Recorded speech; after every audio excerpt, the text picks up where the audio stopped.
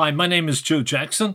I'm a journalist, author, interviewer, and broadcaster who's interviewed roughly 1,400 celebrities over a 30-year period. In fact, I became an interviewer after meeting one of my music heroes, Leonard Cohen, on March the 1st, 1985. That's when I decided I must go out and track down more of my music heroes to talk with. As it transpired, it took me roughly 20 years to get to Gene Pitney, whose album, The Best of Gene Pitney, I'd owned and loved since 1970. So did I bring it along on the day and have Gene autograph it for me? You bet. Although that's something I didn't often do during interviews. But how could I not? My memories of Pitney went back to a time when I was 11 years old or so, sitting on the floor, watching Top of the Pops, and blown away by those high notes he hit at the end of his song, I'm Gonna Be Strong. How could I have known that precisely 40 years later, he and I would discuss not only that recording, but also the fact that on the track Little by Little, as I'd noted as a child when I read the back of the Stones' first album, it says he played piano. So it follows as part of my series of podcasts I call Singles, as in 45s, because they last roughly 5 minutes, is the clip where Gene Pitney and I discuss those sessions. And by the way, I didn't know that at the time the Stones hated each other. Did you? And then we discuss I'm Gonna Be Strong. Gene Pitney, I was reading the NME from the year that was released, and you were saying you were afraid it wouldn't be a hit in Britain because they didn't know where Tulsa was. Yeah, I'll tell you, it's a strange story. Again, I've had so many things happen that were weird. The people that sent me that time, when Tulsa was released as a single, this brilliant agent in New York sent me to England to do a tour because of the song Mecca, which was out prior to it. And he said, no, you got to go because there's a whole series of places called Mecca ballrooms. Well, I'd never been to England before for a tour. And when I got here, all my record people met me, and I could tell something was strange. And they didn't really say, don't do it, but they all said, that's not really you. That's not really where you want to go and everything. Okay. So what I did was cancel the tour.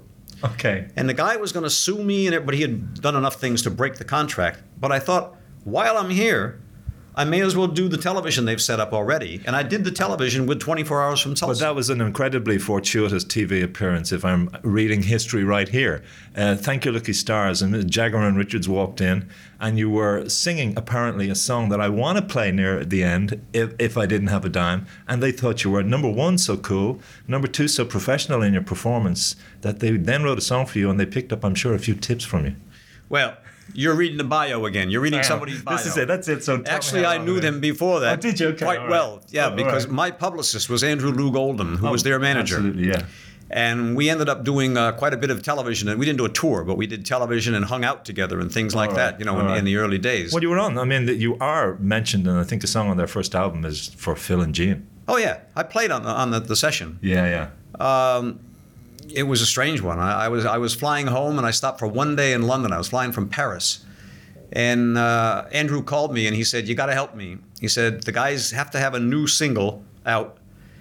And not only won't they sing together, they hate each other. They won't even talk to each other. The Stones? Yeah, in the session.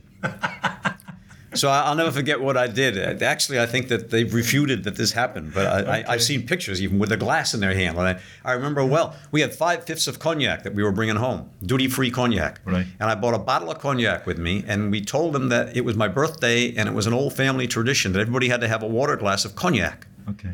And then it broke the ice. And we did the session, and I played on Not Fade Away, which they needed a B-side for, not Fade Away, on Little by Little. They didn't even have a B-side, so all we played was blues chords. That's what it is, yeah. To make it's an instrumental, isn't it? Yeah, it wasn't even an instrumental. It was no melody. And I love it because they give Phil Spector, who showed up in a big roles for the session, they give him credit for playing maracas as the instrument. He's actually playing an empty cognac bottle with a 50-cent American piece. That was his percussive instrument. This is better than the stuff I read. Oh, yeah. The rock history is just don't believe any of that. Compared. But they did write a song for you, and you then did record it. No. I'm sorry, not that but one. we have to. They didn't write it for me. Oh, did they not? Okay. They actually had recorded it with a guy named George They sold it well Bean. in those days then. Okay, all right. And they didn't like the way that it came out. Okay. And when I heard it, I thought, great track. Wonderful recording. It was done at Olympia Studios in London. So I said to him, can I take it and rewrite the melody so it fits the kind of song that I'm doing now? And then I'll go in and do it. And if it comes out good, then we'll release it. Yeah. It did, and it was the first Jagger Richards song in the U.S. charts. That Girl Belongs to Yesterday. Yeah. Yeah. Right, okay. But they still got the money, I hope. They got the loot that you were saying in the NME at the time. They were going to get lots of loot from this. For it being successful? Yeah. I'm sure they did. Yeah, we're still getting paid for it. Yeah.